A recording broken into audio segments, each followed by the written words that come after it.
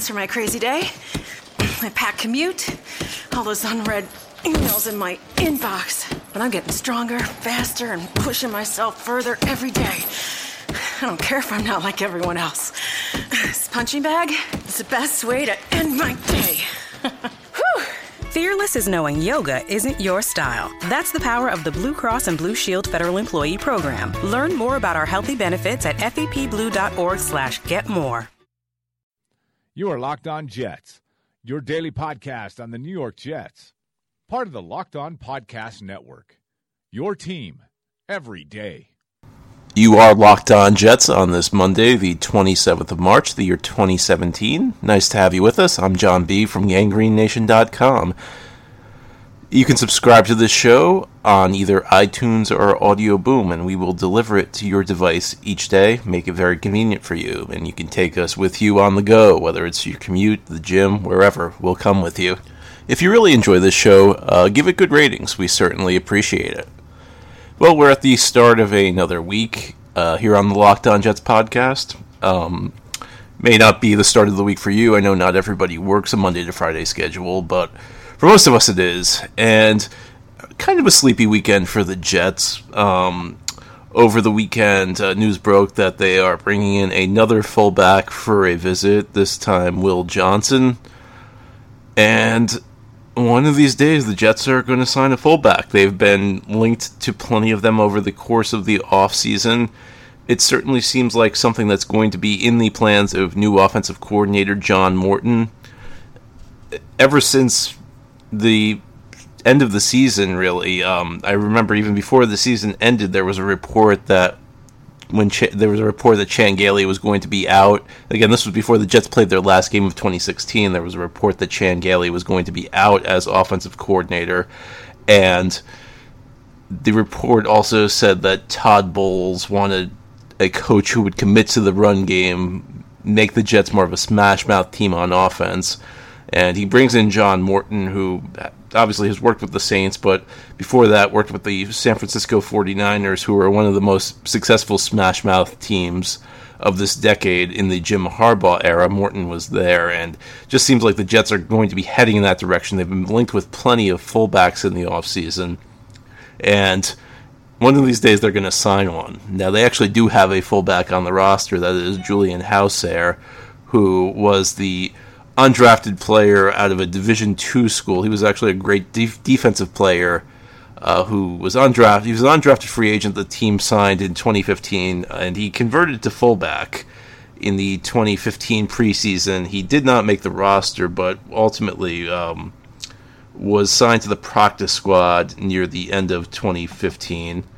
I think had a couple of stints on the practice squad in 2015, and he actually beat Tommy Bohannon out for the fullback job in the preseason in 2016, made the initial 53-man roster, but was released a couple of weeks into the season. We'll see what he can bring to the table because, again, he is relatively new to the fullback position, so he went from being cut to making the team. Now, maybe in year 3, he can last on the team. Did show some improvement, did show some aptitude at a new position, so perhaps he can take the job, although it certainly does seem like the Jets are going to at least have some competition for him, bring in some fullback competition, good camp battle. It looks like the Jets may have a long snapper camp battle. Well, we can't give that position all the excitement. It seems like we're also going to have a fullback battle, and we'll find out the identity of who that fullback is eventually. The Jets are going to sign somebody, whether it's Johnson, whether it's somebody else. The other news is, since we last spoke, Jets general manager Mike Maccagnan had a call with the media, a pre-draft call, and really did not say a whole lot, and that's to be expected.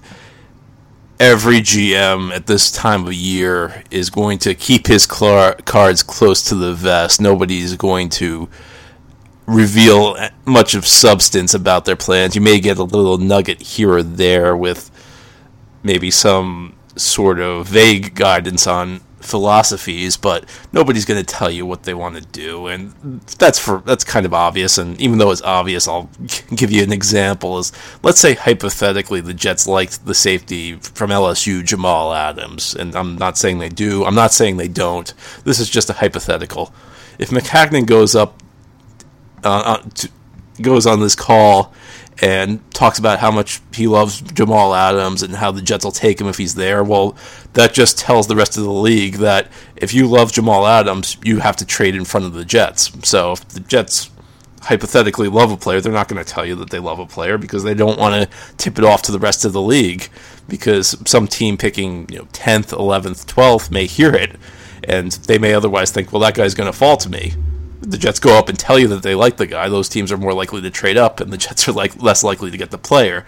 So I think that the fan reaction to a press conference like this, it tends to be a good barometer as to how the fan base feels about its general manager.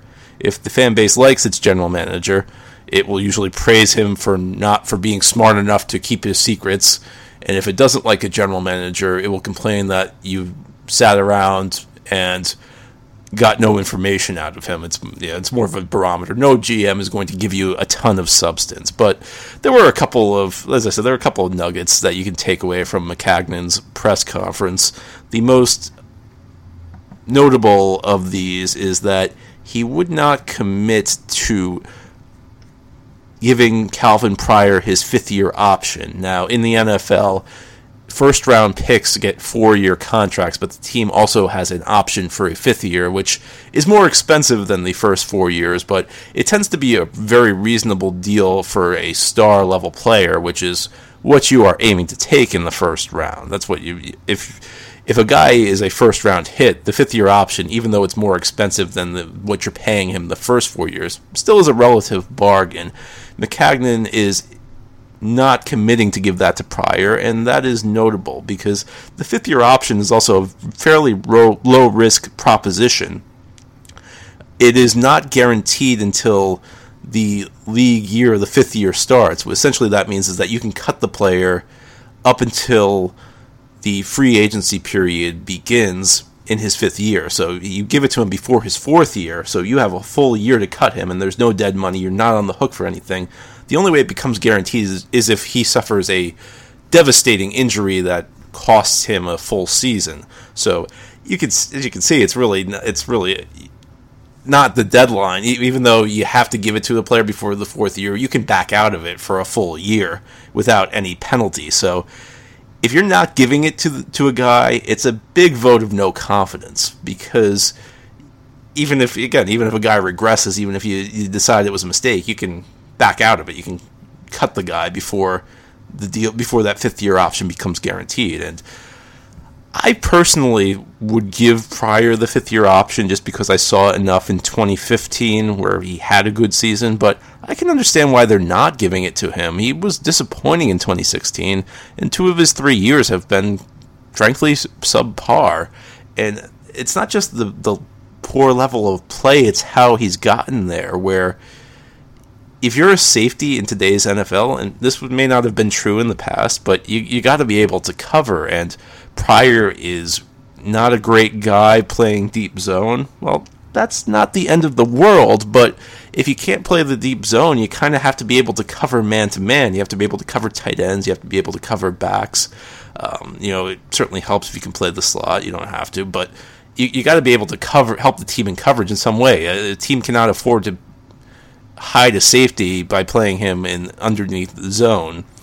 And there have been some linebackers in today's NFL, sometimes if a safety doesn't work out, you can drop him inside. I don't think that's going to work with Pryor. I don't see Pryor as a guy who could convert to linebacker.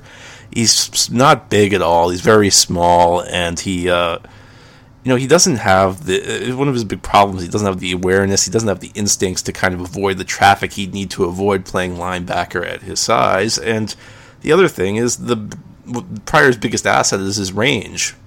That's really what he brings to the table. And if you're playing him underneath in at a linebacker spot, you're not really utilizing that range. You're playing him close to the line. So there's no real way you can give me that he's an upgrade over anybody else.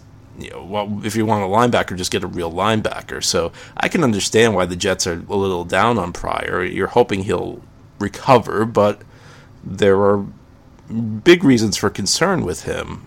And the question now becomes, if the Jets don't pick up his option, and the one thing I'll point out is that while it makes no sense to talk draft strategy because you could give something away, there's no incentive for the Jets to hide the fact that they would give Pryor the fifth-year option. It's not going to impact another team. They're either going to give him the option or they're not. And if they're going to give him the option, it doesn't hurt the Jets to tell everybody that.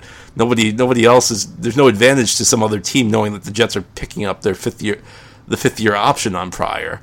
So that actually is significant, the fact he won't commit to it, because if you're going to do it, you might as well just say it. So and that's the reason I'm kind of hinting at the idea that Jets may not give him this option, and it might be a vote of no confidence. Now, Maccagnan could just go out and surprise us. There's nothing to say that he can't still give Pryor the fifth-year option, but it was notable the fact that they said he couldn't, and there were certainly reasons why, and now you kind of wonder whether, if the Jets end up passing on giving Pryor that option, does that mean Pryor could be on his way out? Could there be a trade during the draft? And could this be admitting another failed first-round pick? And boy, we've had a lot of those. Well, we've had a lot of failed picks in recent years, but certainly failed first-round picks have become all too frequent for the Jets. Now, Maccagnan also indicated that Josh McCown, who they signed, he expressed some confidence in McCown. Of course he's going to do that. Why would he not express confidence in the guy he signs? But Maccagnan stated that that it'll be up to Todd Bowles whether Maccagnan will be the number one quarterback, and that makes sense. We all know that Bowles is the coach, so the head coach needs to be making those calls. I think the Jets gave McCown enough money that he is probably the presumed starter. You have to imagine he's the starter. They didn't give him so much that he's the guaranteed starter, but $6 million, that's not a lot of money for a guy you're bringing in to be the backup. I think it's going to be one of those situations where, unless one of the young guys clearly outplays McCown, he's probably going to be the starting quarterback at a $6 million salary, and then you got some incentives there. But I don't think you give a guy like Josh McCown $6 million if you think that your younger guys are ready to start. You probably go in a cheaper direction than that. And so it'll be up to Bowles, as it should be, as it would be with any remotely competent team. And yes, I know you probably have a joke about that, but I think we were all expecting that. Maccagnan did not rule out drafting a quarterback, and that makes sense. The way you have to look at it in the NFL is, until I'm sure I have a franchise quarterback, I have to act like I don't have a franchise quarterback. And hoping that a Bryce Petty or a Christian Hackenberg emerges as a viable long-term option is not the same as believing that they will.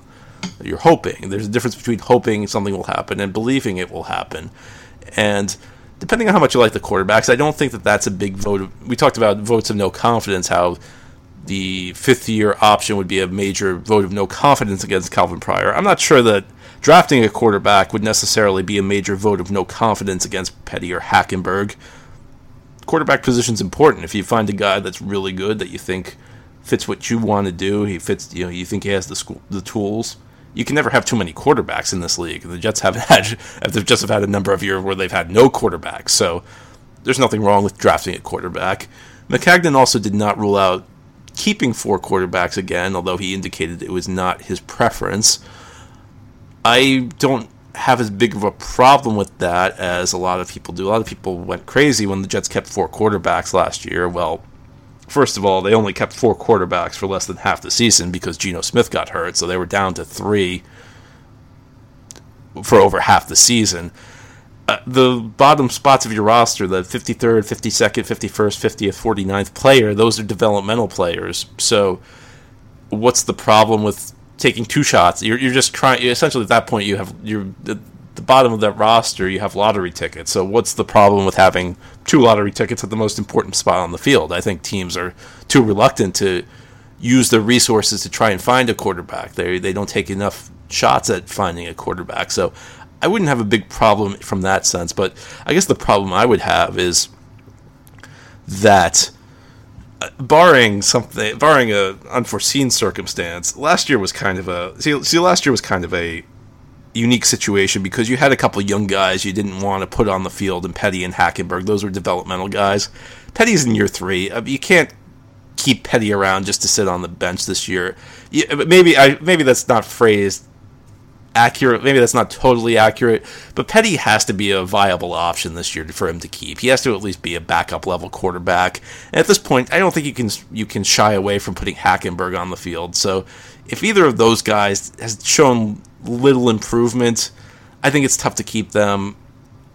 And I guess if you get into a situation where Petty and Hackenberg both look really good, you kind of have to keep McCown because of how much money he's guaranteed, and then you draft a guy maybe, but I don't think it's the same situation where most scenarios you're going to find are going to be those that indicate the Jets probably should not keep 4 quarterbacks this year.